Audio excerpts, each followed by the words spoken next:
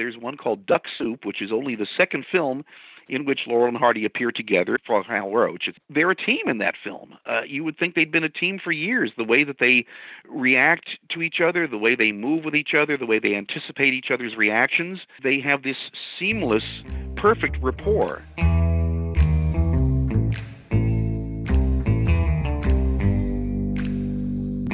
Out of the silver shadows and into the Klieg lights of Movieland comes Nitrateville Radio.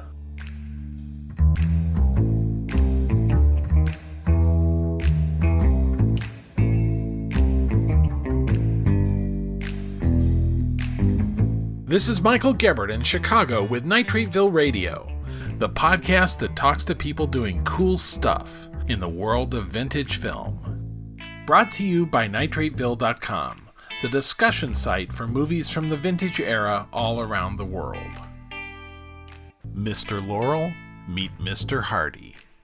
That's the entire subject of this episode, as we mark the first release from the Laurel and Hardy Restoration Project, with perhaps the greatest expert on their lives and careers, Randy Skretvedt. But first, we certainly hope you'll subscribe to Nitrateville Radio at the podcast app of your choice, and leave us a rating and a review at Apple Podcasts.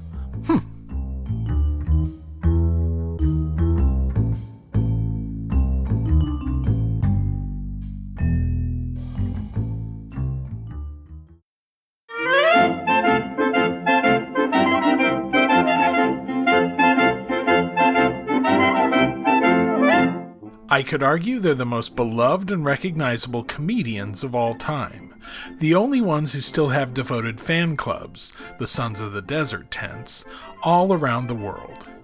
But they haven't always had love from whoever owned their films at the moment, so it was good news that a comprehensive restoration project was undertaken by the UCLA Film and Television Archive, Jeff Joseph's Sabu Cat, and the Film Foundation.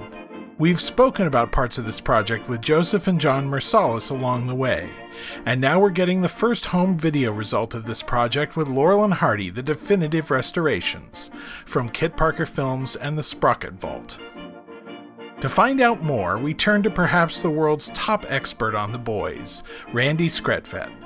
His book, Laurel and Hardy, The Magic Behind the Movies, revised in 2016, is the definitive history/archive of material on their 30-year careers together. And he was extensively involved with this restoration project, including doing most of the commentary tracks on the set. So here's a deep dive into the world of Stan and Ollie with Randy Skretvedt.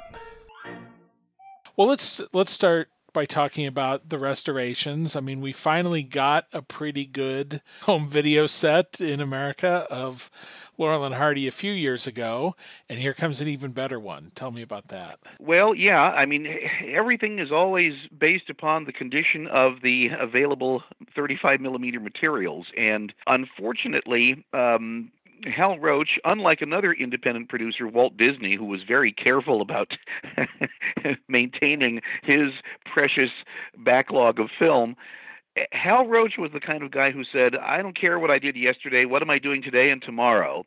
And sadly, that attitude kind of extended to the preservation of the film library. In fact, I have a document in my book, Laurel and Hardy, The Magic Behind the Movies, where somebody says, the total lifespan of a film in terms of it being able to generate revenue is estimated at 80 weeks. Huh. And I'm thinking, 80 weeks? Well, okay, that's about a little over a year and a half.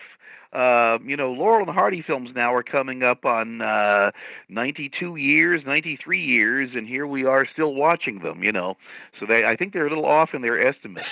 But anyway, with this, especially in the 50s and 60s, you would think that the people who were maintaining the Roach library, mainly a guy named Herb Gelbspan, you would think they would have thought, gee, these films seem to have a long life and people still want them. Maybe we should invest some money into preserving the library and making some new negatives and da-da-da-da-da-da.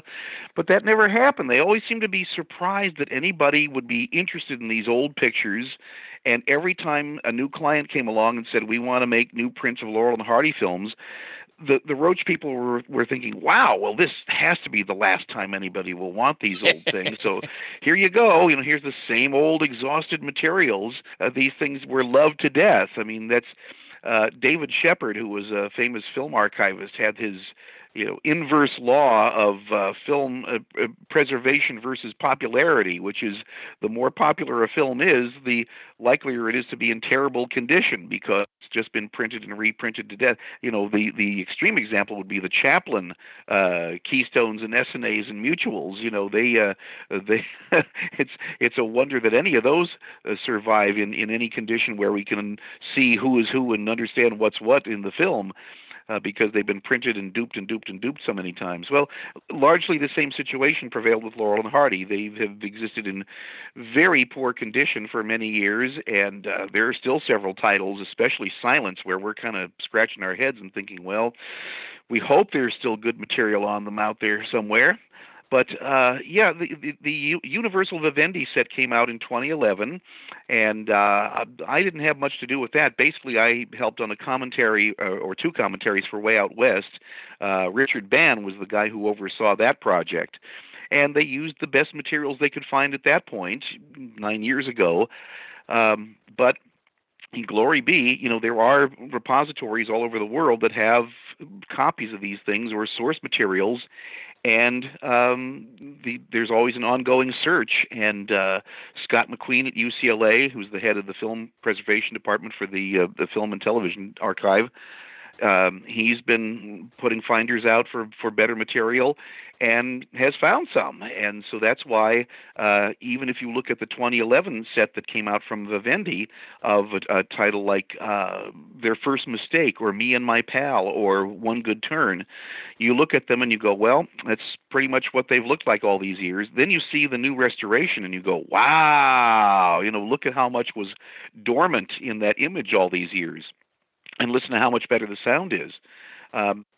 It's a combination of finding better original 35 millimeter source material, plus the photochemical wizardry of Scott McQueen and the team at UCLA, and then Thad Komorowski at a company called Cineast in New York. And he does the digital restoration. And then there's a whole raft of people who work on the soundtracks. And happily, none of these things look like they've been digitally enhanced or sound like they've been digitally enhanced, because you can overdo that, as I'm sure you've seen. Yeah. I remember seeing a video of My Fair Lady, a laser disc of My Fair Lady, where the edges had a sharp edge to them everywhere because somebody had tweaked something too much. Or people wind up with kind of the smooth texture of a 1957 Plymouth as opposed to a human being. Right. Oh, and I deal a lot with the world of old records. And back 20 odd years ago, there were processes called cedar and no noise, which were supposed to take all the surface noise off of 78s. Well, a lot of times they overdid it, and the records started sounding like they were underwater. Yeah. They got this digital garbling on them.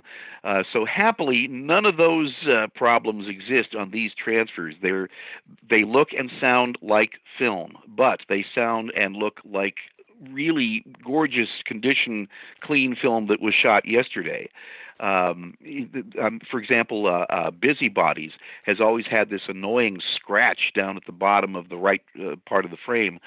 Every print I've ever seen, well, that's not there anymore. Huh. So spots and speckles and scratches have been removed very carefully, very judiciously. The sound is so much better. You don't have all the dupe soundtrack noise that you had originally. So they're breathtaking. For one case, Hog Wild, they were able to find a picture source, a picture element that was for prints that had the sound on discs. So it's a full silent era picture area, which is larger than sound area because the soundtrack occupied the left part of the frame.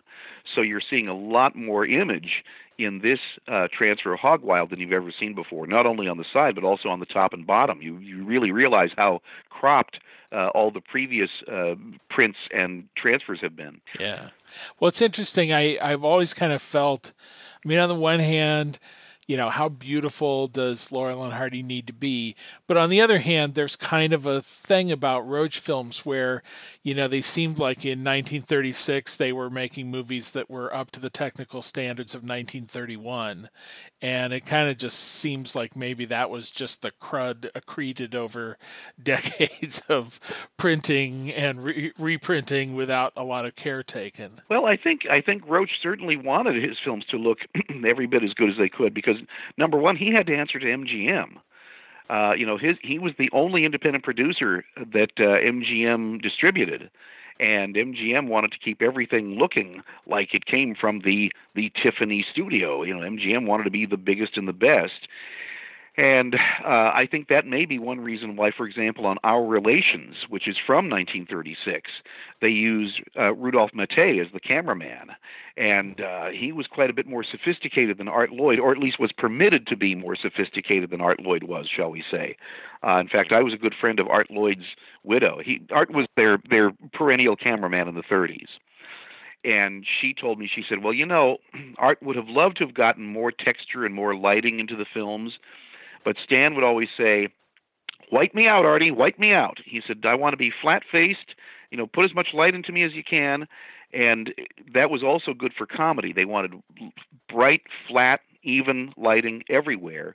One reason being that because Laurel and Hardy did a fair amount of ad-libbing, they wanted that whole set lit so that if they moved around somewhere that was kind of unexpected, they knew they'd be lit properly. That was something that changed when Laurel and Hardy went to Fox. And, they were lighting everything a little bit more dramatically and a little bit more precisely. Dick Lane, who was in a couple of the Fox features, told me there would be times when Stan or Babe would move or start to ad lib a little, and the director would cut and he'd say, "Hey, you're off your mark. You're out of the light." Because they weren't lighting everything in that bright, even overall light the way that they had at Roach's. But again, if you look at Our Relations, that's a very polished-looking movie. It looks a lot better than the previous Laurel and Hardy feature, which is The Bohemian Girl. That one does look pretty crude, technically, for 1936. But Our Relations looks and sounds very, very nice indeed. It's very handsome. And Way Out West too looks quite good. So I don't think it's a case of Roach just not caring about the technical quality of his films. He would have been called on the carpet about it by Arthur Lowe at MGM, I'm sure. So some of it may well just be due to print quality. Once again, these films, the visual quality deteriorates pretty rapidly once you get into dupes of dupes of dupes. And so that's what we're trying to exhume. We're trying to exhume the quality of the image. And again, if you see something like Come Clean, I mean, that's breathtaking now when you see it. It's just amazing how that image just sparkles now. I mean, in a good way, not because of negative dust or other problems. And especially on the Blu-ray, you suddenly become aware of all the detail in the set design, in the costuming. There's a lot of very shiny wallpaper, for example, in Come Clean, and you really get to see all the detail of it. It's kind of like when you get to look at an original print of a good Laurel and Hardy 8x10, which were shot with 8x10 negatives, then you can really see all the detail there that you don't normally see in a print of a Laurel and Hardy movie. But in these transfers, you do. All of that dormant detail finally comes back. And I'm sure audiences saw it in beautiful nitrate prints back in the early 30s. Well, we can't give you a nitrate print, but we can give you the next best thing with a beautiful, clean restoration. So where were all the films? I mean, I know they were owned by, what was it, Hallmark, that had owned from Robert Halmy, and they're all over the world. But if you want a really detailed description of all of that, I don't know that nearly as well as Richard W. Band does. And Richard wrote a big essay all about the twisted fate of the Hal Roach Film Library, which is it's an appendix in my book, Laurel and Hardy, The Magic Behind the Movies, in the most recent editions, the 2016 hardcover and the 2019 paperback. And it's quite lengthy. And it really makes you scratch your head as to why these precious films were treated so cavalierly. But anyway, yes, the Hal Roach Studios, of course, they declared bankruptcy in 1959, and the physical studio was demolished in 1963. But there was still a Hal Roach Studios entity that owned the films and that licensed them to Blackhawk, for example, and then sadly licensed the silence to Richard Feiner and Company. The the negatives for a lot of the silence at one point were stored in the garage in Garden Grove, California, of a quote film preservationist unquote who will go nameless, but many people will know his name. And because they were not stored properly, they turned into bricks. And that's very sad that original 35 nitrate, which had lasted until the mid-'80s properly, turned into bricks within a couple of years. And a friend of mine named Rob Stone, who now works for the Library of Congress but then worked for UCLA, he's a longtime Laurel and Hardy buff, and he said, I had the sad duty of having to dispose of the original negative of From Soup to Nuts and some other Laurel and Hardy silence because they just were utterly unusable now thanks to improper storage. So, even people who were purportedly film preservationists and making video copies of these things were not storing the original materials properly. For example, there's this really strange third reel for Laughing Gravy, which was filmed and then ultimately and happily not used in the final cut of the film, which is a two-reeler. But had this been used, it would have been a three-reeler. And it's a scene where Stan gets this note where he sees that he will receive an inheritance on the condition that he leave Ollie. And he doesn't want Ollie to see this letter. And Ollie gets angry that Stan won't let him see the letter, and they have this big argument, and it's just two reels of frantic visual comedy slammed shut for a whole reel of downbeat dialogue. So that's why they didn't use it, thank goodness. They did use it in the foreign language versions, unfortunately. It's still in those. But anyway, this footage surfaced. And everybody thought, a new reel of Laurel and Hardy. Let's put it into Laughing Gravy. Never mind the fact that the filmmakers decided that they didn't want it in the film. It's this mindset that anything longer must be the director's cut. Yeah. So anyway, they find this reel.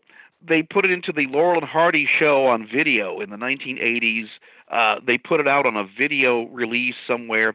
But they never did anything to preserve the actual nitrate until many years later. You would think that would be the first order of business was, here's this precious film on a very unstable source. Let's get that taken care of before we start monetizing it. But that's never been the mindset of the people who run the library. Anyway, to your question of where is all this stuff, a lot of it was here in Southern California, and yes, indeed, the chain of ownership went from Hal Roach Studios to for the Northern Hemisphere. Yes, Robert Halmy International (RHI), and then that got swallowed up by the new Hal Roach Studios in 1986, and then that got swallowed up by Halmy, I think, again, and then Hallmark Cards bought the company because Halmy was producing the Hallmark Hall of Fame specials, and Hallmark said, well, rather than pay this outside production company, why don't we just buy the production company, which they did, and they weren't particularly interested in acquiring the Hal Roach Library. That was just part of the deal. And the sad thing was that Hallmark not only had no interest in doing anything themselves with the Hal Roach films, but they also blocked many other offers from other people to do things. Hugh Hefner at one point made a very handsome offer to buy the Roach Library, and they said, no deal. They wanted to hang on to those films as collateral when they needed to obtain financing for new Hallmark Hall of Fame TV specials. And so, those films were basically held hostage for all the time that Hallmark Cards owned them. They weren't doing anything with them, and they didn't let anybody else do anything with them. There was a very brief time when they had a Hallmark channel, and Leonard Maltin had a limited-run series of a few of them, but it was very few. And then there were two DVDs that came out, really bad DVDs from Hallmark. And the only reason those came out was because there was a buyer from Walmart, and he said, I can sell 50,000 of these if you will just let me, give me product. And finally, Hallmark relented, and they came out with this DVD that had Sons of the Desert taken from a colorized videotape for the TV package, which had added music by Ronnie Hazelhurst, who's a British conductor, and it had added fade-ins and fade-outs for commercial breaks. And all they did was they desaturated the nasty, smeary added color, and that's what they sent out. So it's this really bad, smeary black and white with added music and added fade-ins and fade-outs that shouldn't be there. And also on it as an added bonus was, I think, Chickens Come Home, but without any main titles. So it was like the quickest, dirtiest, sloppiest DVD they could possibly do. If they wanted to put a big sticker on the package saying Hallmark doesn't care to send the very best, that would have been appropriate. So that was what Hallmark did. And then finally, Hallmark said, "We're sick and tired of paying the storage bills on this film," and they were about to actually junk it. All the Roach 35 material. And finally, somebody at the company had the good sense to call Richard Bann and said, we're sick and tired of paying the storage bills on this. What should we do? And Richard Bann finally said, you should do what I've been telling you guys to do all the time, and that is have it stored at UCLA. Now, happily, Hallmark not just deposited the film with UCLA, which would have meant they still owned it, and UCLA got all the headaches and bills of storing it. No, they actually donated it to UCLA. So UCLA now has ownership of those materials. And I believe it does include some silent era material. I really don't even know at this point who owns the silence. It used to be Richard Feiner, who rather mercifully has gone on to his great reward, whatever that may be. And his son is Phil Feiner, who runs Pacific Title, and he has other fish to fry. So I don't know that he's particularly interested in the Laurel and Hardy library. I do know that he is not nearly as litigious a character as Richard Feiner, because who could be? Richard Feiner, if anybody used Laurel and Hardy, he would sue them, and people kept saying to him, "Don't sue them. Work with them. They're helping promote your product." Yeah. So anyway, the library has gone through many, many hands. It's now mostly at UCLA, and of course the problem with UCLA and every film archive is obtaining physical film, number one, which seems to be drying up, and also financing for getting these things restored. So it's a long process. People are going, when are we going to get all the other ones? Well, it's taken years to get the titles that we have on these forthcoming sets, which are 19 of the films. There's 17 shorts and 2 features, plus Tree in a Test Tube, looking absolutely gorgeous.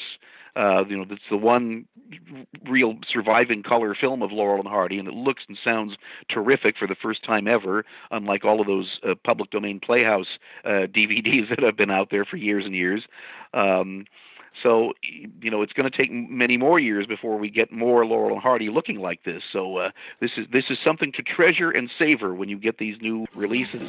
Was your father and mother's name Laurel? Sure, why?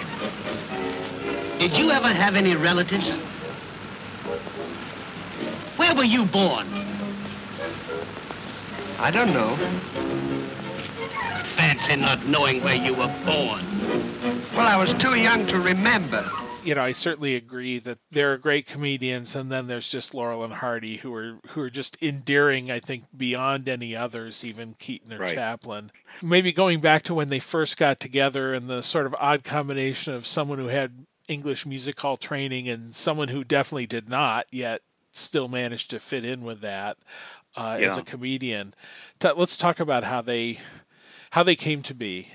Well, despite what Jerry Lewis says in a documentary out there, Oliver Hardy was not a prop man who happened to be chosen almost at random by Stan Laurel. No, Oliver Hardy had made 117 movies before Stan Laurel made his first one. So the difference in their training is that Oliver Hardy was almost exclusively a film actor. And Stan Laurel, of course, had been in music hall and in vaudeville here in America. Stan Laurel was born Arthur Stanley Jefferson, June 16th, 1890, in Ulverston in Lancashire, then Lancashire, England. Now it's part of Cumbria, and it's in northern England, not too far from where the Beatles came from, actually. And his father, Arthur Jefferson, was a theater manager and producer and playwright and actor, and his mother's professional name was Madge Metcalf, and she, too, was an actress. So Stan was born into the theater.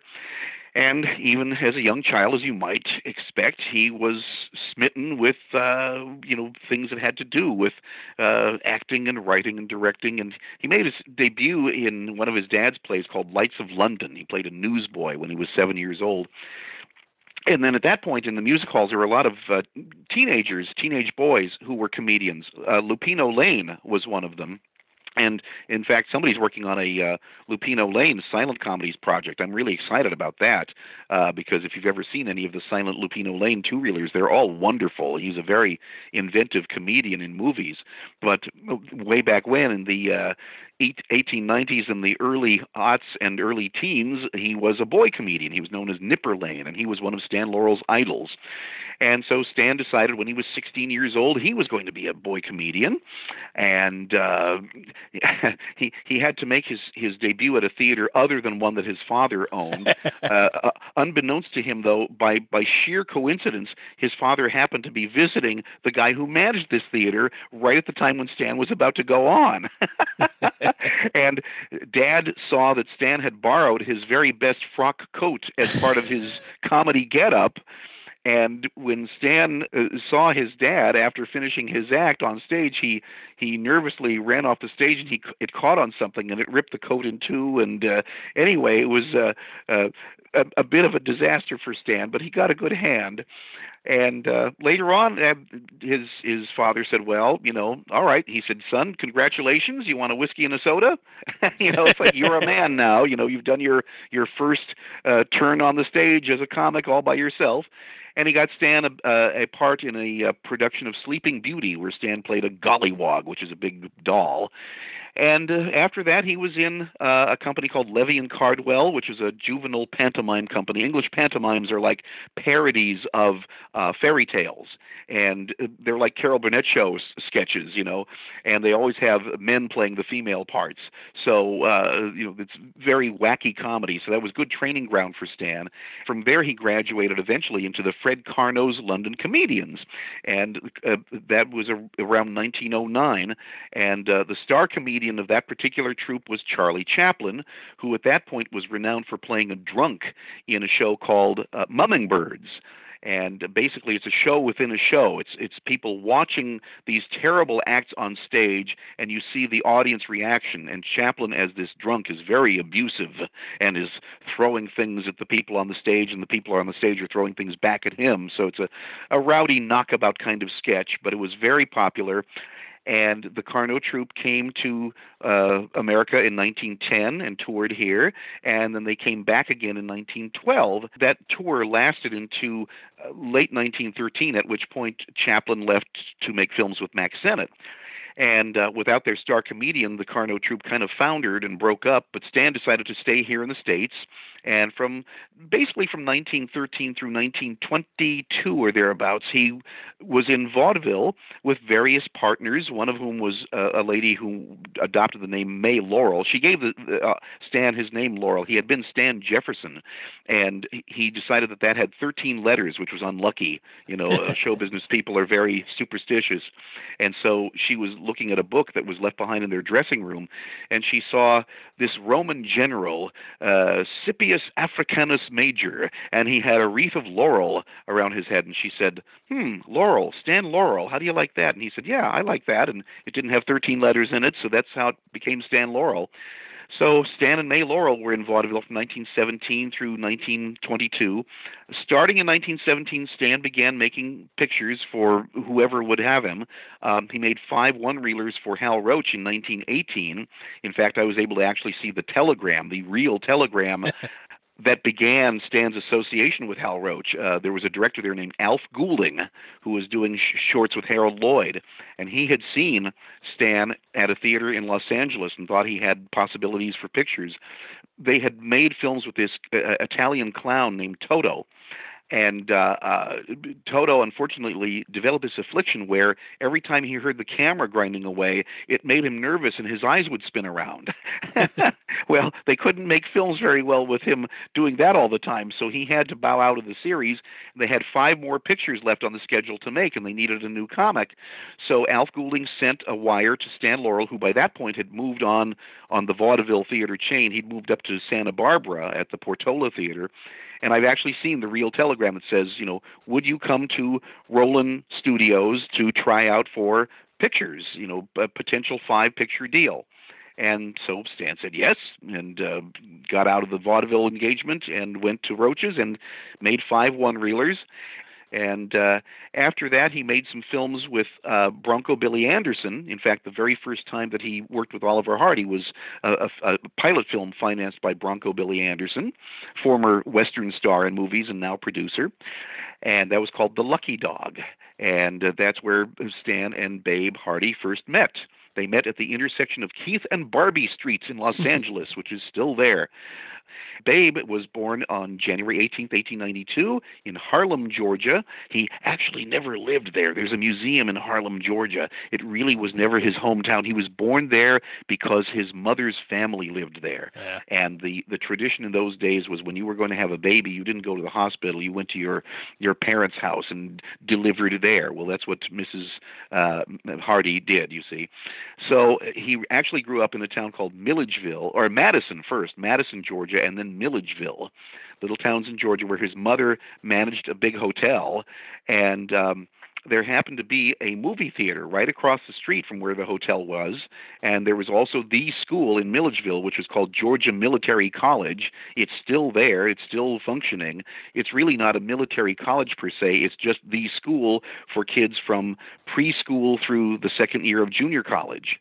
And in those days, the segregated South, it was the white kids' school. There was another kid for the black kids elsewhere in Milledgeville. So when you read stories about Babe being sent away to military school, he wasn't sent away. He was sent away about a block away from where he lived.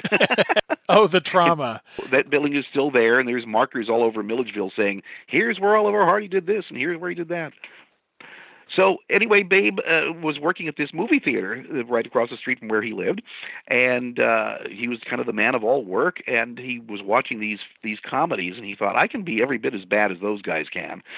Jacksonville, Florida was a burgeoning movie capital at that point because it had a lot of sunshine too. It was a lot closer than Hollywood, California. So he went to Jacksonville and began working in films in 1914. His first movie was called Outwitting Dad. Being a heavy, he was 6'2", and he weighed somewhere around 300 pounds, and that was good for comedy. Fatty Arbuckle was very popular, and a producer by the name of Joe Rock had a series later on called The Three Fat Men. John Bunny had been a popular comic, and he was very rotund. So Babe's build made him a natural for comedies, and sometimes he would play sort of an innocent rube character. Sometimes he would play sort of a haughty society lady in drag, and most of the time he would play what they called a heavy, meaning like Eric Campbell in the Chaplin Mutual films, he'd have these heavy eyebrows and mustaches and beards and the top hat, and he'd be the villain, the snarling villain. So he did a lot of that in Florida for companies called Lubin and then Vim. And when those companies went under, a comic named Billy West, who was a Charlie Chaplin imitator, took over the company, and he moved them first to Bayonne, New Jersey, and made some films there, and then he moved the company out to Hollywood, and that's how Babe got out here. And after that, he worked for a comedian named Larry Seaman, who kind of a white-faced, clownish type of character. He made a lot of shorts with Larry Seaman in the early 1920s and began working for Roach in 1925. And by that time, not too long after that, Stan Laurel came back for his third tour of duty with Hal Roach. He'd made another series for Roach in 1923 and 24, and then Stan made a series with Joe Rock, a series of 12 two-reelers, and then came back for his third go-round with Hal Roach. And this is the one, 3 was the charm, because Stan got to Roach's again in 1926, by which time Babe was a contract player. And Stan was hired this last time just as a director and writer. He was still obligated to not be on the screen because Joe Rock had not yet released all of the films that he'd made with Stan. So he said, "I don't want to be I don't want you competing with my films. I don't want you making new films as a comic with Roach when I still have films left to release." So Stan said, "Well, okay, I like writing and directing better anyway." And so that's what he was hired for at Roach's that last time, not as a performer. But once all those Joe Rock films had been released, Roach kept prevailing on him and saying, you're pretty funny. Why don't you get back in front of the camera? And then there was a time when Babe was working on a film that Stan was directing, and Babe actually did burn his arm trying to cook a leg of lamb, and he was not able to work because the arm needed to heal up, and Stan took over his part. And so Stan, once again, was before the camera, and then Babe healed up and was before the camera again, and occasionally they would have parts in pictures together.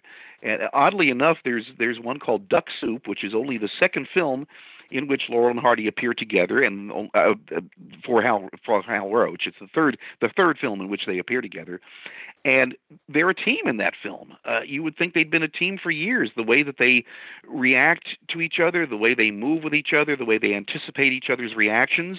They came from, as you mentioned, entirely divergent backgrounds, and yet they have this seamless, perfect rapport. And, everybody at the Roach lot noticed this, that whenever these two got together, there's a British author named Danny Lawrence, by the way, who recently has come out with a book primarily about Duck Soup, just about that one Laurel and Hardy film. And which, by the way, was a lost film until sometime early in the 1980s. A print was found in Belgium that had Dutch and French intertitles. And happily, more sources have since been found. And I understand that the British Film Institute has recently done a really nice 35 millimeter restoration of that. So maybe one day we'll get that on a Blu-ray too. But anyway, Laurel and Hardy continued to do these occasional scenes together in films, not really teamed. And it was Leo McCarey, who was the supervising director of all the Roach product. He was the guy who just oversaw everything that the studio was releasing. And Leo McCarey is the guy who went to Hal Roach and said, "Why don't we try building a series around these two?" And Roach gave him the go-ahead. And it seems like from available documentation, and I have a copy of the press sheet in my book, Laurel and Hardy, The Magic Behind the Movies, for the second 100 years where Laurel and Hardy portray convicts. And all the publicity says, "New starring team uncorks riotous performance in first picture as comedy duo." So this was the one where they were really billed to exhibitors as being the new Hal Roach comedy team. So the second 100 years was, as far as the studio was concerned, was the beginning of Laurel and Hardy. They were still part of the All-Stars series, and they didn't get classified as the Laurel and Hardy series until several films later with a film called Should Married Men Go Home. And then from that point on, you'll notice on the stills, the code number will go from S for Stars to L for Laurel. So so at that point, they finally became the legitimate Laurel and Hardy series for the Hal Roach Studios. Do you see evolution in how they work together in those early films where they're sort of trying different things before they settle into their routine? Absolutely. When I've basically written my book 3 times. Yeah. and especially for this most recent one, I try to do my research carefully. In fact, when I did the commentaries for this forthcoming DVD and Blu-ray, once again, I looked at every film at least 4 times, made copious notes, and made notes as to where I should place certain elements of the commentary. So, when there was a long scene where it was just Laurel and Hardy, I thought, okay, here's where I can talk about other elements of the film because we don't have other actors that I have to mention, But if Mary Carr, for example, was doing her introduction in One Good Turn, that clearly was the cue to give background information about her and her career in the commentary. So, I was careful to place everything where it would be most appropriate in the commentaries. Richard Band did commentaries for Battle of the Century and The Music Box, but I did all the other ones. So anyway, Yes, when I redid my book all through the 2010s, I looked at every Laurel and Hardy film in the order in which they were made at least 4 or 5 times, made notes, and yes, you do see different things coming in gradually, different elements of their personality, different things which would become trademarks. Um, and it's really instructive to watch them that way because Laurel and Hardy are the only team where you can actually see them forming their partnership on film. You know, every other comedy team has been together for years in, for example, vaudeville and then Broadway, like the Marx Brothers, together in vaudeville and Broadway, like the Three Stooges. Martin and Lewis had done nightclubs. Hope and Crosby had been together on radio and had done other things. So Laurel and Hardy are like the one team where you get to see them.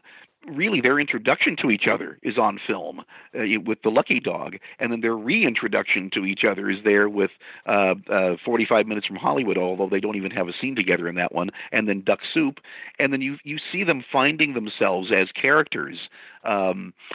They'll make Do Detectives Think, where they have their costuming, and they seem to be Laurel and Hardy again, and then they revert to Flying Elephants, where they're characters who are at odds with each other, and they have very little footage together.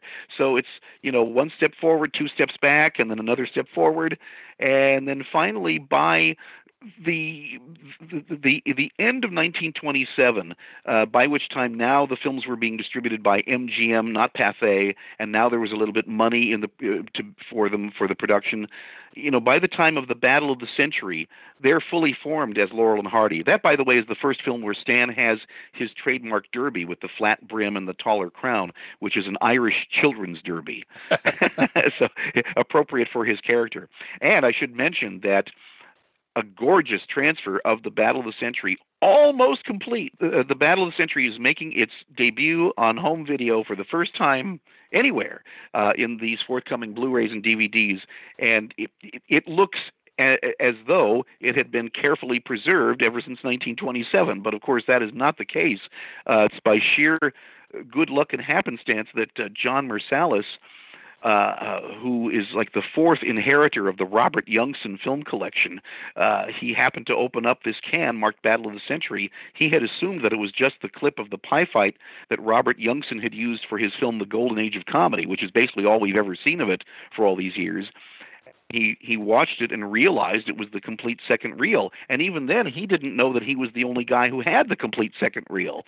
He was at a meeting of a thing called Mostly Lost, which they have in Culpeper, Virginia, for the Library of Congress, and he was talking about having inherited this huge collection of films from a collector named Gordon Burkow, who had passed on. Gordon Burkow had previously inherited all of the stuff from Robert Youngson. And he said, yeah, and I found all sorts of interesting things. There's a complete second reel of Battle of the Century, and da-da-da. And there was this gasp from the crowd. Everybody going, ah! What? He said, Tex Avery eyes boom out, yeah. yeah, and he didn't know that he was the only guy who had it. So, of course, immediately, happily, events were put into place for that to be preserved properly. And it's a good thing, too, because that was in 2015, only 5 years ago. And since then, that film has gone vinegar. That 16 millimeter has become a victim of vinegar syndrome. So, even that we caught in the nick of time. Wouldn't that have been a tragedy if, he'd opened up that can and realized there was a complete second reel, but it was now unusable? Oof. So, we're very lucky. These things survive, just by, a hair's breadth. Anyway, maybe it's a little too glib, but my usual phrase about Laurel and Hardy is, we don't just laugh at Laurel and Hardy, we love Laurel and Hardy. And the reason we have such affection for them, the reason we love Laurel and Hardy is because they love each other so much. And there really is an emotional tie between those two characters, more so than you have with any other comedy team. My favorite scene in all of Laurel and Hardy is in Blockheads, where there's the reunion at the soldiers' home, where Laurel and Hardy had been separated for 20 years, ever since the end of World War I. And here it is now 1938, and Ollie is meeting Stan again for the first time, and they sit down and they have this chat, which is basically small talk, but really the the undercurrent, the unspoken word is "I love you" and "I've missed you for 20 years." And Ollie actually says, "And now that I found you, I've never letting you out of my sight." Yeah. Well, what other comedians would do a scene like that? I mean, Abbott and Costello. Abbott's always trying to find a way to abuse Costello, either financially or other ways.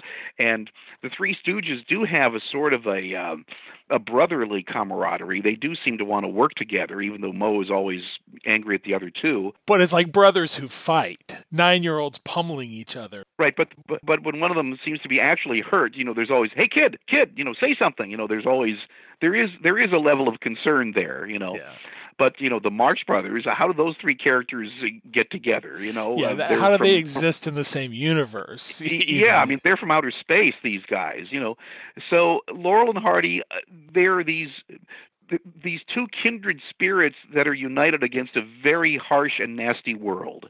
And even though it's a very difficult friendship, and they are very different people from each other, they recognize that each is like the only other person in the world who's not going to hurt them, emotionally. Physically, there's another condition, there's another story, but they're like the two against the world, because everybody else is this harsh, snapping wife like Mae Bush, or a criminal on the run like Walter Long, or someone who is trying to fleece them financially like Jimmy Finlayson. All the other people in Laurel and Hardy films are pretty nasty characters, and it's two against the world. And even though it's a very difficult friendship, Ollie is always trying to fulfill his grandiose plans, and Stan, in trying to help, is always putting all those plans asunder. And Ollie looks at us in the camera. It's like the people actually who Ollie gets along with the best is not Stan, not any of his on-screen wives. It's us in the audience. He looks at us knowing that we will sympathize with him, and it's as if he's reaching out to us from his black and white 1930s world, saying, "Do you understand what I have to contend with?" It's like we're the third Laurel and Hardy. Really, yes. And I think that is a powerful reason for their continuing appeal. The fact that he always acknowledges us, and there's a performance on that level to us directly, as well as to the other people in the scene. So anyway, Laurel and Hardy have always been popular all over the world. In fact, we have a number of photo galleries in the forthcoming Blu-ray and DVD. I put together a lot of those, and Richard Band supplied the stills that are from the specific films, but we have galleries of other materials as well. For example, I have a lot of Oliver Hardy's personal photographs, which I bought in 1979. And, for example, we have a lot of the photos from their first tour of England, which was meant to be a vacation, but MGM publicized it to all the theater owners, and it became a personal appearance tour, despite what Laurel and Hardy had wanted. Anyway, Babe had a lot of wonderful photographs from that vacation or tour in his private collection. And so I made high-definition scans, and those are now a photo gallery in the new videos. And we also have many, many posters from all over the world for the films that are in the collection.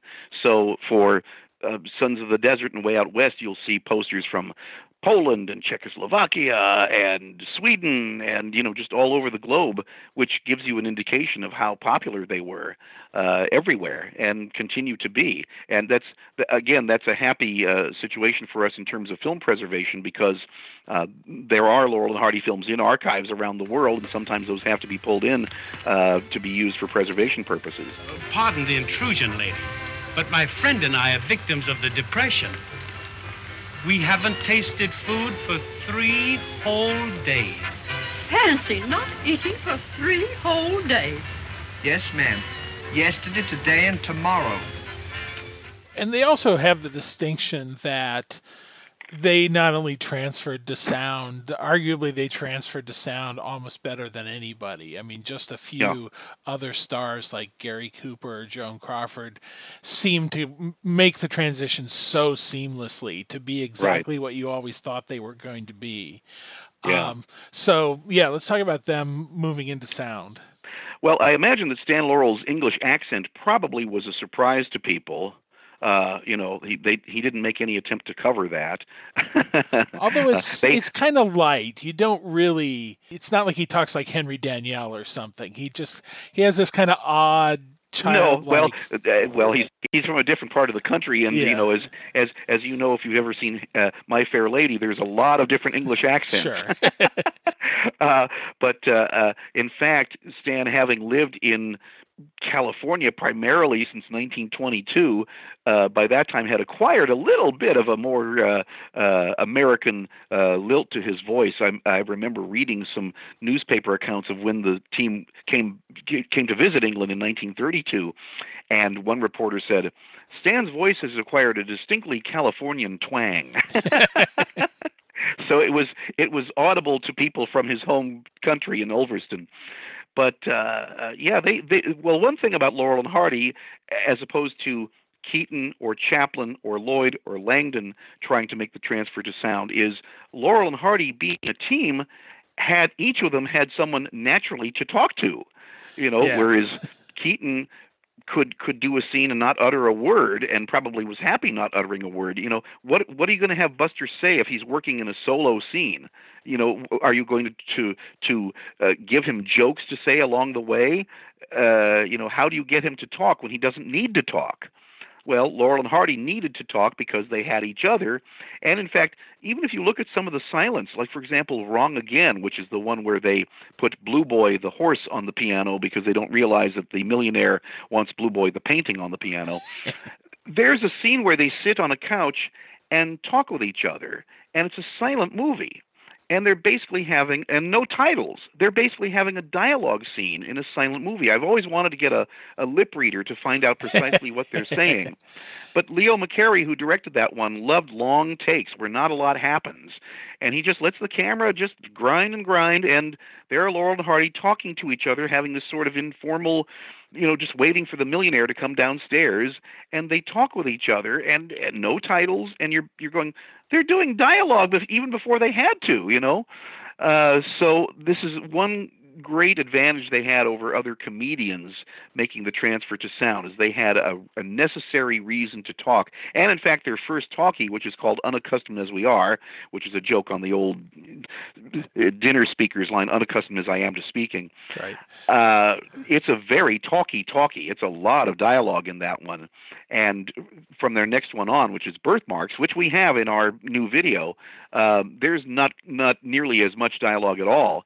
Laurel and Hardy prided themselves on being primarily visual comedians, and happily Hal Roach agreed with them that they should continue in that mode. They shouldn't. He did not force them to start doing jokes and dialogue gags and that sort of thing. And for one thing, Roach knew that they had this large international following, as we were just discussing, and he didn't want to lose that. He didn't want to lose that market all over the world, because really the way that you made money in those days was you broke even domestically and you made the profit internationally. And with Laurel and Hardy, he was making a lot of profit internationally. So that's why a little bit later on, they began making the foreign language pictures. They would shoot the picture in English, and sometimes they would have the picture all cut and finished, and then they'd go back and do the foreign language editions. Sometimes they did them concurrently with the English language version. It varied from one film to the other. But they made films in Spanish and in French, and then they made a couple in German, and I think they made one in Italian. And in each case, they had a translator who would write everything out phonetically on a blackboard. And Laurel and Hardy, not speaking those languages, would just look at the blackboard and try to approximate it as best they could. A lot of times they didn't speak it very well, which engendered a lot of laughter from the foreign audiences and made them even more popular. So, and Hal Roach told me a story about that. He said, He said I was in the Argentine. He said Arthur Lowe and I were looking at the different theaters that MGM owned in South America, and he said this one theater manager in the Argentine said, "Oh, you've got to come and look at this Laurel and Hardy picture." And I said, "Well, I've seen the picture." He said, "No, come here and listen to the audience."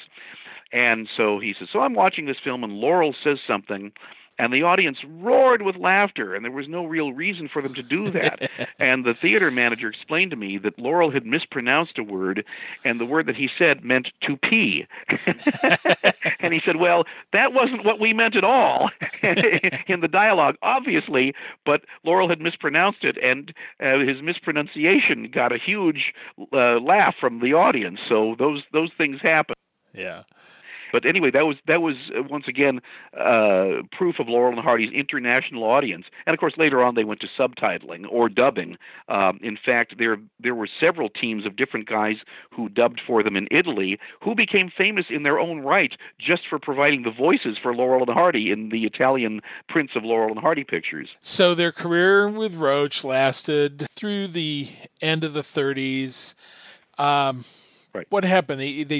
They went to MGM because MGM kind of half-owned Roach? Well, Roach had been distributing through MGM, and for reasons which nobody ever really quite understood, he and MGM parted ways after the release of the Laurel and Hardy film Blockheads. That was the last MGM, the last Roach film that MGM distributed.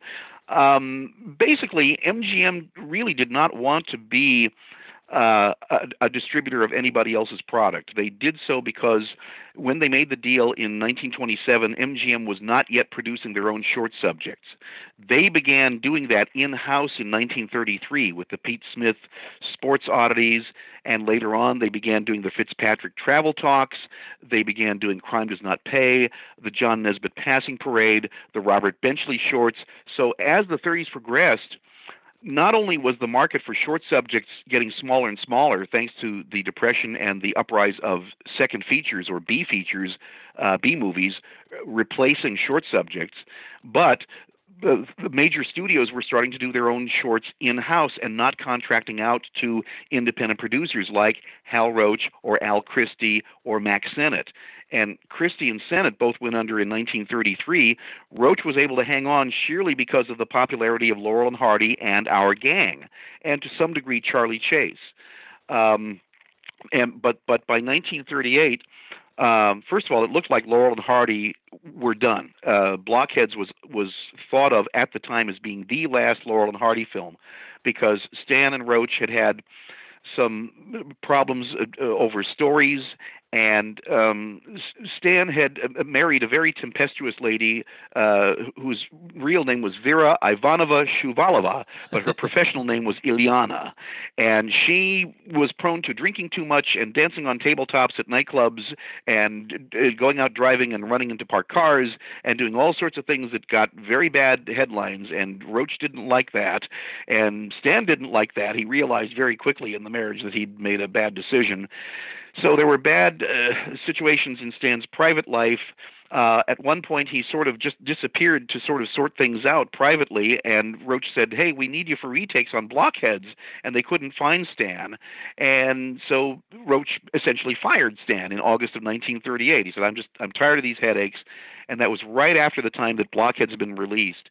So MGM said, well, all we really want from Hal Roach is Laurel and Hardy, and it looks like they're kaput, and we want Our Gang, so we'll buy Our Gang from Hal Roach. And they bought Our Gang, lock, stock, and barrel, including the rights to the name, and they bought the contracts of the kids, and that's why Our Gang began making one-reelers for MGM in 1938. It's also why they're called the Little Rascals on television. So Laurel and Hardy looked to be over with, and there was a long period of about a year and a half where nothing was happening. And finally, another independent producer named Boris Morris, who had been a musical director at Paramount, he wanted to start being a producer because he said that's where the fun is and that's where the money is. And he thought Laurel and Hardy were still very bankable all over the world, and so he said, I'm going to get these guys to all sit down at the table and talk. Hardy was still under contract to Hal Roach, and that's when he made, as they said in the movie Stan and Ollie, the elephant picture, which is called Zenobia. And contrary to what that movie said, Stan Laurel had no problem whatsoever with Oliver Hardy making that film. He fully understood that Babe and Stan were under separate contracts which expired at different times, and Babe still had to make a living because he had income tax bills to pay and alimony bills to pay, and he fully understood that this was just the situation, that Babe needed to make a living. Hal Roach had him under contract, had to put him in a picture, thus Zenobia. And in fact, Stan even sent Babe a congratulatory telegram when Babe was about to go on the Jack Haley Wonder Bread radio show and promote the film. Jack Haley is the Tin Man in The Wizard of Oz. Sure. And he had a radio show at the time. And Babe, unfortunately, we don't have this episode, but Babe did an episode of that show where he promoted Zenobia. And Stan sent him an attaboy telegram in care of the Hal Roach Studios also, to make sure that the studio knew that he had no ill feelings about this. So anyway, Boris Morris thought Laurel and Hardy were bankable, and so he got Roach and Laurel and Hardy and himself to all sit down at the table and said, let's iron all of this out. And so Boris Morris is really the guy responsible for Laurel and Hardy coming back to work for Hal Roach and making their last two pictures, Chump at Oxford and Saps at Sea. And before they made A Chump at Oxford, they made Flying Deuces, even though there's an oddball thing in the release schedule of them. But they made Flying Deuces for Boris Morris, which was released through RKO, but wasn't really an RKO picture. And then they made the two pictures for Roach. And then Laurel and Hardy thought, well, we did very well with these internationally, even though war clouds were forming. And they thought they would roll their own as independent producers themselves, just like Boris Morris and Hal Roach. Well, they couldn't get the financing for that. They went out on tour. They did a stage tour. And then, because Abbott and Costello had been very, very successful with Buck Privates, a wartime comedy, after all, we had the peacetime draft in October of 1940, Fox wanted a similar picture, because Buck Privates had been made for something like $200,000, and it made $4 million. So Fox said, aha, we want a wartime comedy with a comedy team. Who's available? Laurel and Hardy are available. So they made a one-picture deal. And it, with the explicit understanding that it was going to be a military comedy, and originally it was going to be called Forward March. And so Laurel and Hardy signed for that, and they assumed, I think Stan assumed that he would be able to assist in the writing and in the direction and in the editing of the pictures, as he had always done at Hal Roach Studios. But 20th Century Fox and MGM and the other major studios had a very regimented division of labor. And writers wrote, and directors directed, and editors edited, and everybody was done according to union rules, and people did not cross over that line. And so Stan was essentially a contract actor who was given a script written by other hands and told where to stand and where to say his line, and that was that. And it was a very frustrating situation for Laurel and Hardy. I talked to the guy who wrote the first two Fox Laurel and Hardy pictures. His name was Lou Breslow. And he was a very congenial guy, and he was not without talent, because he directed one of the very best Three Stooges films called Punch Drunks. And later on, he wrote and directed a charming film with Dick Powell called You Never Can Tell. It's a fantasy comedy. It's a wonderful film. But, he was sort of one of these guys who was forced to crank out, get a script out every week. And when you're under that sort of deadline, that sort of pressure, you kind of resort to the same thing over and over again. The dialogue he was writing for Laurel and Hardy was kind of the same snappy stuff that he was writing for Milton Berle in a picture called Whispering Ghosts. It did not have the authentic flavor of Laurel and Hardy comedy. And of course, he was laboring under the problem of having to try to write something for these characters that were not brand new characters he was creating. These were pre-existing characters that had existed for 13 years. And, really, if he'd had the luxury of time, he could have gone out and looked at a lot of Laurel and Hardy pictures, or consulted with Stan and said, what do you do, what don't you do? But unfortunately, that wasn't the case. And there was some leeway allowed for Laurel and Hardy at Fox, because I've read all the scripts for those films. And if you think the films are bad, read the scripts. The scripts are really bad and have all sorts of things that are just in direct violation of the established Laurel and Hardy characters. And I saw Stan Laurel's personal copies of these. And whenever there were passages in the script that were particularly egregious, he would take a red pen and mark in the margins these big squiggles as if to show to the director, we are not doing this. We will find something else to do, but we're not doing this. And actually, once they got a director by the name of Malcolm St. Clair, who had made silent comedies with Sennett and who had worked with Buster Keaton on The Goat and a couple of his great short subjects, and who made some really good comedy films later on in the 1920s. He understood comedy, and he understood Laurel and Hardy. Their first film, Jitterbugs, they were kind of hampered by the script because that was designed as a showcase for a new Fox blonde named Vivian Blaine. Fox always had all those blondes with Betty Grable and Alice Faye, and eventually Vivian Blaine became a Fox redhead, but she was being marketed the competition as the latest. Was too great. Right, exactly. So she was in Jitterbugs was a showcase for her, which is why they put more money behind it. But after that one, the next one was Dancing Masters, which was clearly a B picture. It's a low budget movie.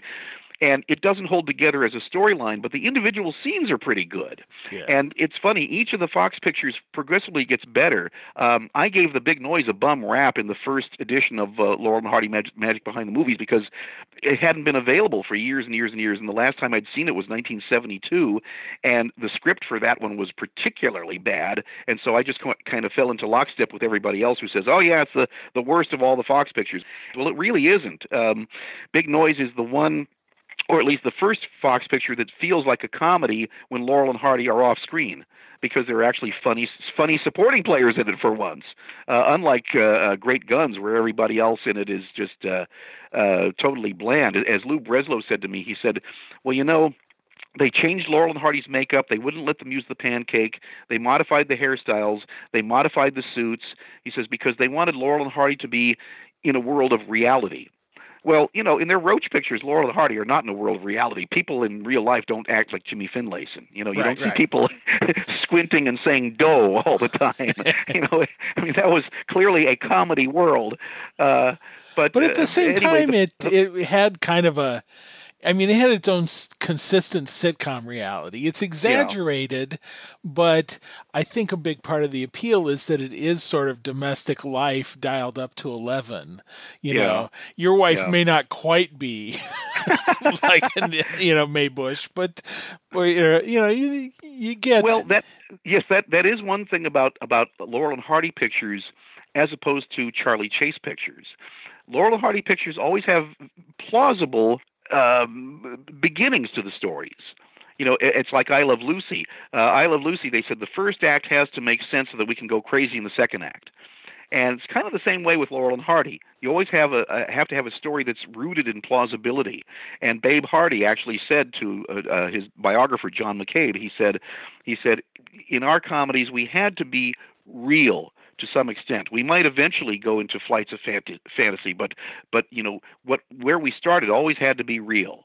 Charlie Chase kind of took the opposite approach. They always say Charlie Chase is the master of the comedy of embarrassment, but that's not really what it is with Charlie Chase. Charlie Chase is like this normal guy who's thrust into fantastic, implausible situations.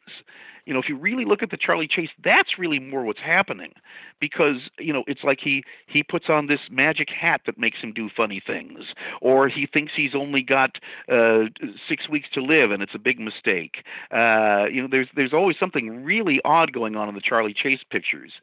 So that Laurel and Hardy took a different approach. They wanted their films to seem realistic to some degree. So that's why their films are about, the two-reelers in Hog Wild, putting up an aerial on the roof, cleaning up the house in Helpmates, delivering a piano and music box. These are all very plausible things that someone somewhere in the world really did, and so you don't just dismiss it outright as being, oh, this is silly. The Fox years, the early 40s, and things seem to be improving generally at Fox, but over at MGM, that was even worse than Fox. I actually think that the two pictures they made for MGM in the 40s are worse than anything they made at Fox, which are Air Raid Wardens and Nothing But Trouble. And the thing is, the Fox pictures always had only one writer. It was either Lou Breslow or a guy named Scott Darling. And like I say, once they got director Malcolm St. Clair, they were able to deviate from the script. In fact, I talked to Richard Lane, who was in hundreds and hundreds of movies, and he was in two of the Laurel and Hardy Fox pictures. And he said the first one I was in was directed by a guy named Alfred Worker, who made good dramatic pictures but didn't know how to make comedy. And he said that set was like a mausoleum. Stan and Babe were just very sober-faced, and he said they stood where they were supposed to stand, and they said their line, and that was that. He said then, a couple of years later, I was in The Bullfighters, which was directed by Mel St. Clair, and said that was a jolly set. He said Laurel and Hardy and Mel St. Clair were huddling together before every take, and he said Mel St. Clair actually let Stan direct this scene where we're by a water fountain, and he's playing with the nozzle that opens up the water fountain and doesn't realize that he's getting Ollie soaked and then a guy who's sitting next to them. And he said he let Stan direct that. He said the continuity girl, the script girl, was going out of her mind, but Mel St. Clair just said, let him roll. We'll fix it in the editing room if there's anything. So they had more leeway as time was going on. The problem was Fox wanted to get rid of their B picture unit, which they had almost done except for Laurel and Hardy, because they'd gotten rid of the Charlie Chan pictures. They weren't doing the Lloyd Nolan, Michael Shayne movies anymore. They weren't doing the Jones family. All their B pictures that they'd had in 1941 when Laurel and Hardy came aboard were now gone. And when it came contract time for renewal, they wanted to put Laurel and Hardy in as support for Betty Grable musicals. And Laurel and Hardy said, no, we think we can still carry a feature. Well, that might have been a better right. deal for them, because they would have been in Technicolor movies, and being in supports, they probably would have had more leeway to do whatever they wanted to do in their scenes, because they wouldn't have been carrying the whole picture.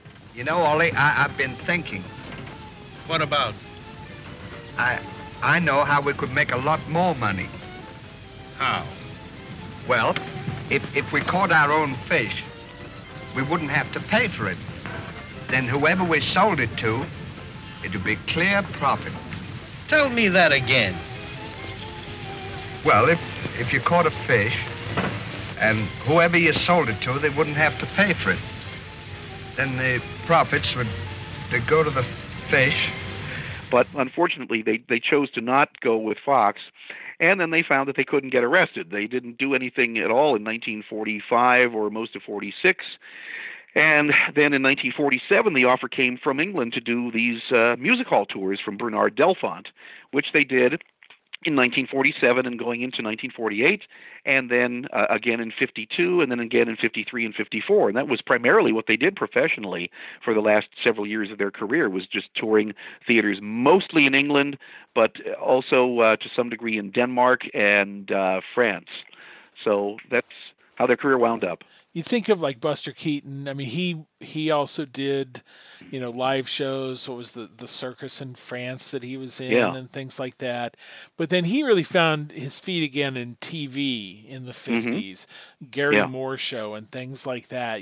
Doing the Butcher Boy for the millionth time and stuff like that. Was there any of that with Laurel and Hardy when they were still together? I know Stan was on TV later.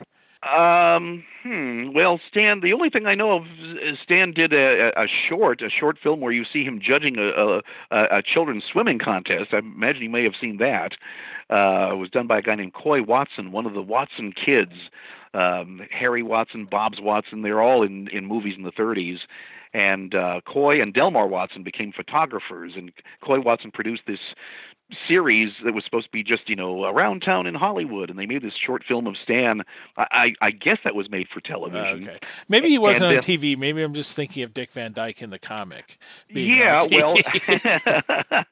Well, he was on TV by proxy through Dick Van Dyke, imitating him. Yeah.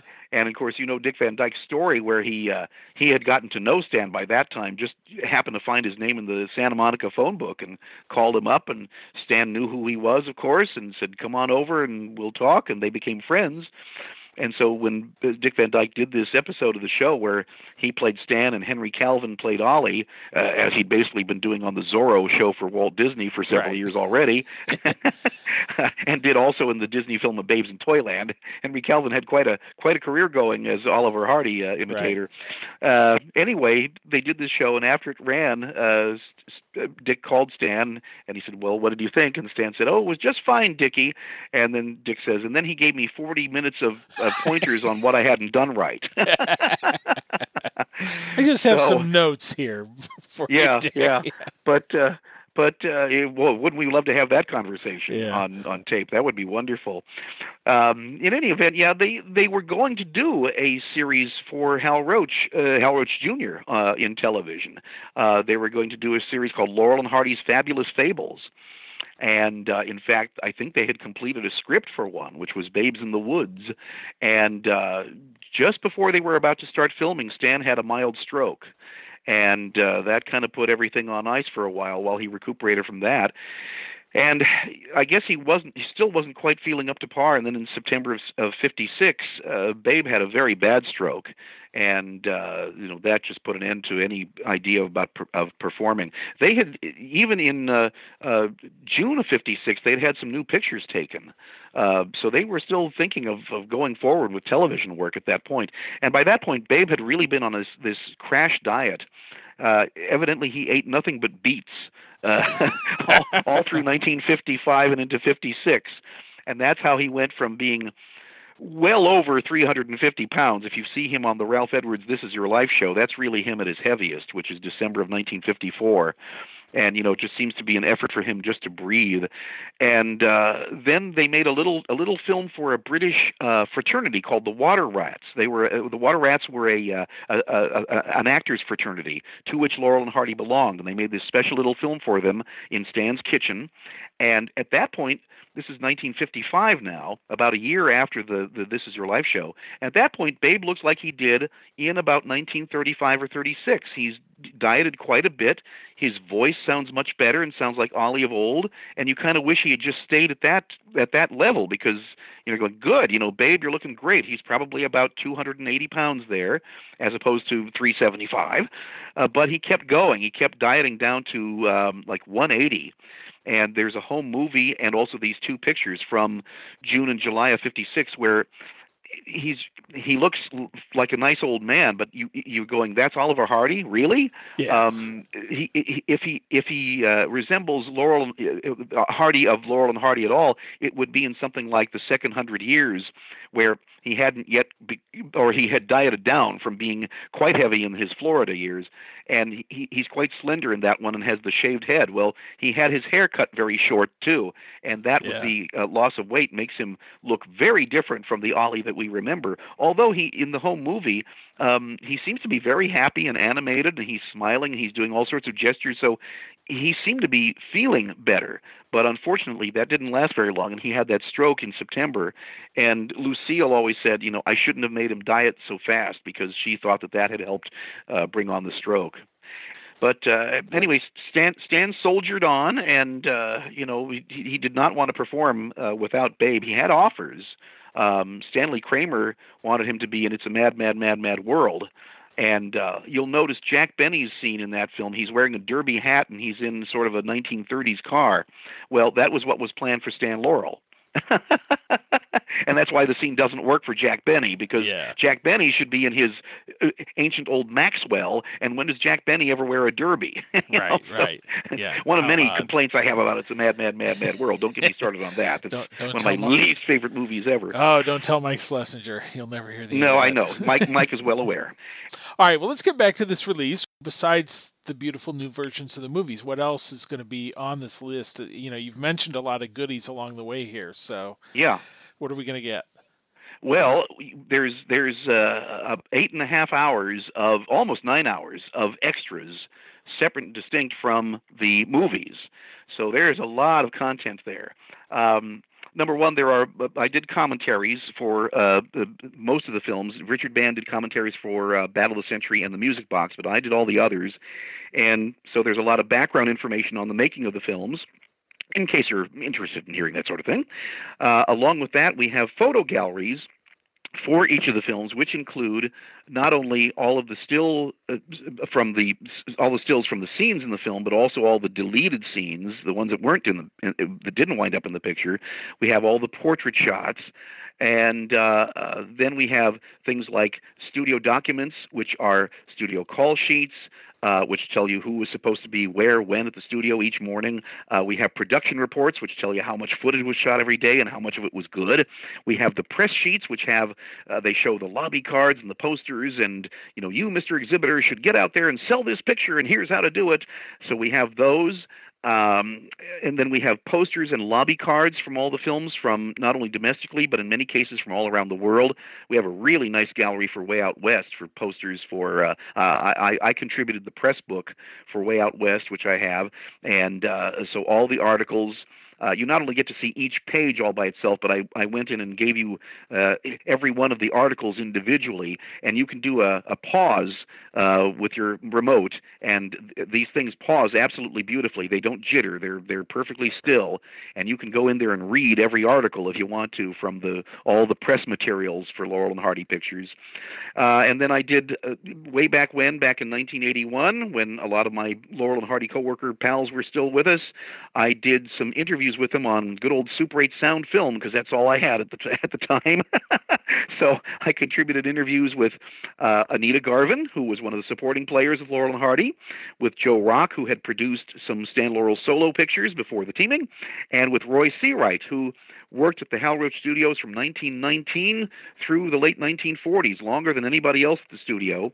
And he went from being Hal Roach's office boy to being an animator to being he was a prop man also, and then he was an animator, and then he was the guy who did all the special effects at the Hal Roach Studios. And he talks about doing some of the scenes for films like Babes in Toyland and Swiss Miss, some of the special effects scenes. So I have those, and then there are audio interviews, clips from my hours and hours and hours and hours of audio interview tape that I have. I didn't give you all the hours and hours because you would have gone crazy, but you get to hear Babe's widow, Lucille. You get to hear Venice Lloyd, who was the widow of Art Lloyd, their cameraman. You get to hear Richard Currier. There's a name we recognize from Hal Roach movies. He was the head of the film editing department. I knew him for many years. Also, Bert Jordan, who was the key editor for Laurel and Hardy. I got to interview him when he was 92 years old. He's in there. Walter Wolf King, who was with Laurel and Hardy and Swiss Miss.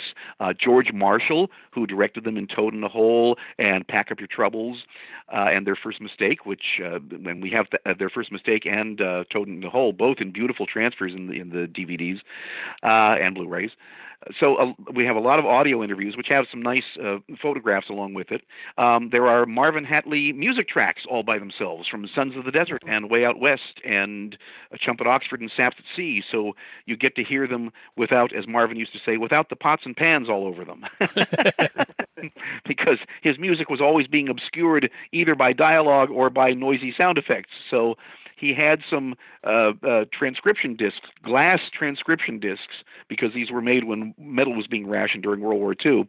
And back in 1980 and 81, when he finally brought these things out after telling us about them for years, I said, Marvin, if you will let me, I'm going to get these things properly transferred to 15-inch per second full-track monotape, and we'll get these things cleaned and played with the right stylus, and we'll get them preserved, which I did.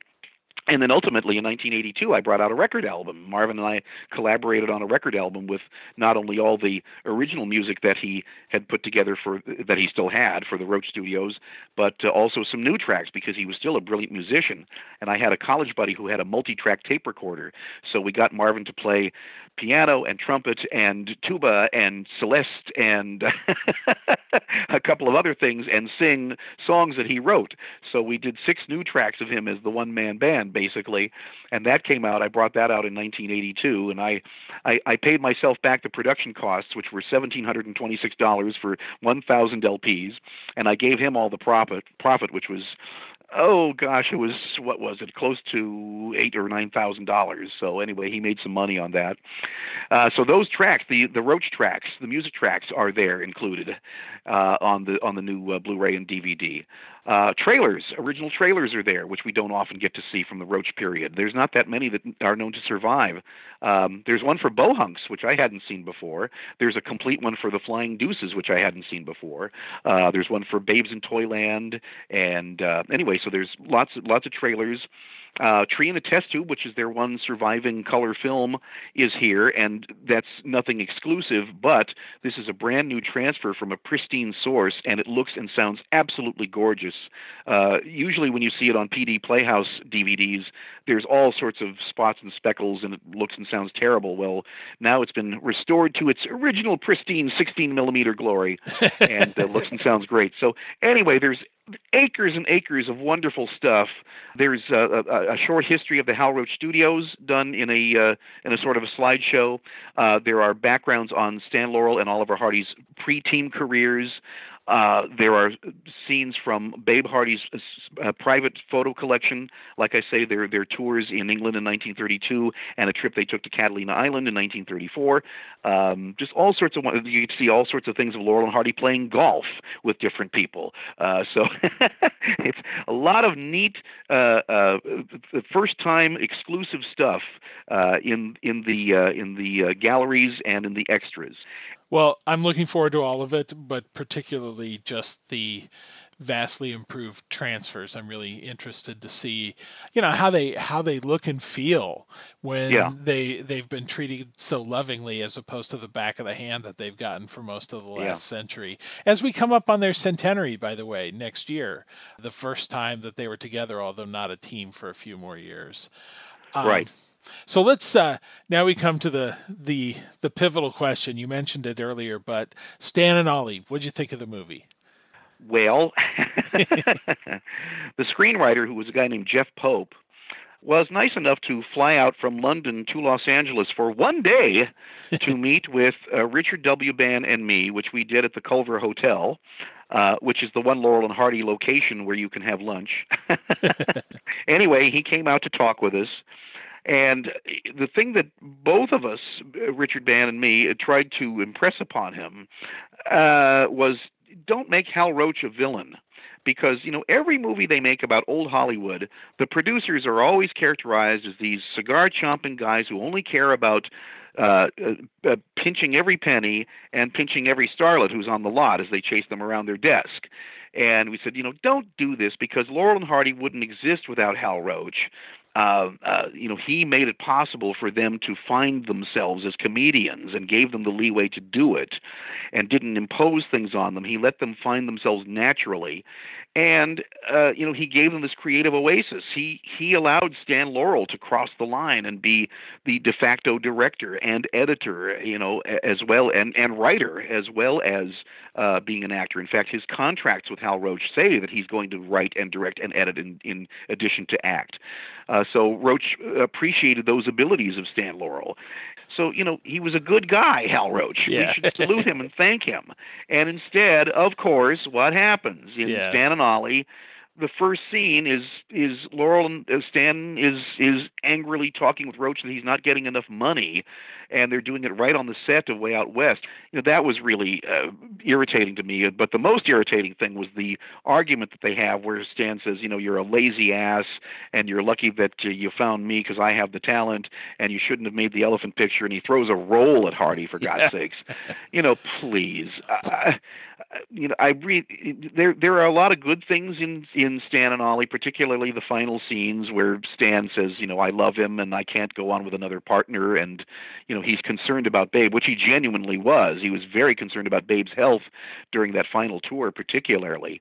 In fact, I used to know the dear departed Tony Hawes, who was married to Stan Laurel's daughter, and who earlier had been a comedy writer in England in the 50s. He had a partner named Dennis Gifford, who also became a film historian. And Tony and Dennis, at one point, when Laurel and Hardy were doing that last tour in 1953, they had a script for Laurel and Hardy, a radio script called Laurel and Hardy on the Moon. And they went backstage to talk to Stan about doing it. And Stan said, well, thank you, boys. I'll read it. And he said, but, he says, I don't think we'll be able to do it because it's Babe. And he opened up the door to their dressing room, and Babe was sitting on a chair in the dressing room, and he was asleep, and his face was red, and he was perspiring, and it was clear that he was just not in good health at all. And so that's why when Stan wrote the sketch Birds of a Feather for that last tour, he wrote it so that Babe was sitting in bed for most of it, so that he certainly didn't have to walk around the stage and exert himself. He could do it with a minimum of physical effort. So yes, that was genuine in Stan and Ollie. I was more impressed with the performances than I was with the script. Steve Coogan never did get the Stan Laurel smile right, because he kept his eyes open too much. I kept wanting to say, Steve, lower the lids halfway. Also, the hat that he had was too big. It looked like a bucket. And I said, they need a smaller hat, and his tie is not crooked. His bow tie needs to be crooked. If you ever notice, Stan's tie is always a little askew. Crooked. Well, they forgot about that. So, yes, Richard Band and I were consulted so that they could put our names on the credits, and I guess give it the whatever imprimatur we might have. But I was not. I was 75% happy with it. That's the short answer. Good morning, sweetheart. Don't good morning me. Where were you last night? Stan took me to see a Punch and Judy show. I'm getting sick and tired of this. It's Stan here, Stan there. Stan wants me to go here, Stan wants me to go there. I tell you, it's beginning to get on my nerves. Why, you ought to be ashamed to even be seen on the street with him. When I tell you I understand... Well, why don't you answer the telephone? All right. Hello? That you, Ollie? Yes? Say, listen, I just got a couple of tickets for tonight for the Cement Workers' Bazaar. Can you come along? We might win a prize. They're going to give away a steam shovel. Yes, Mr. Jones. Thank you very much, Mr. Jones. I certainly appreciate it. Goodbye, Mr. Jones. Well, who was that? That was Mr. Jones, my new boss.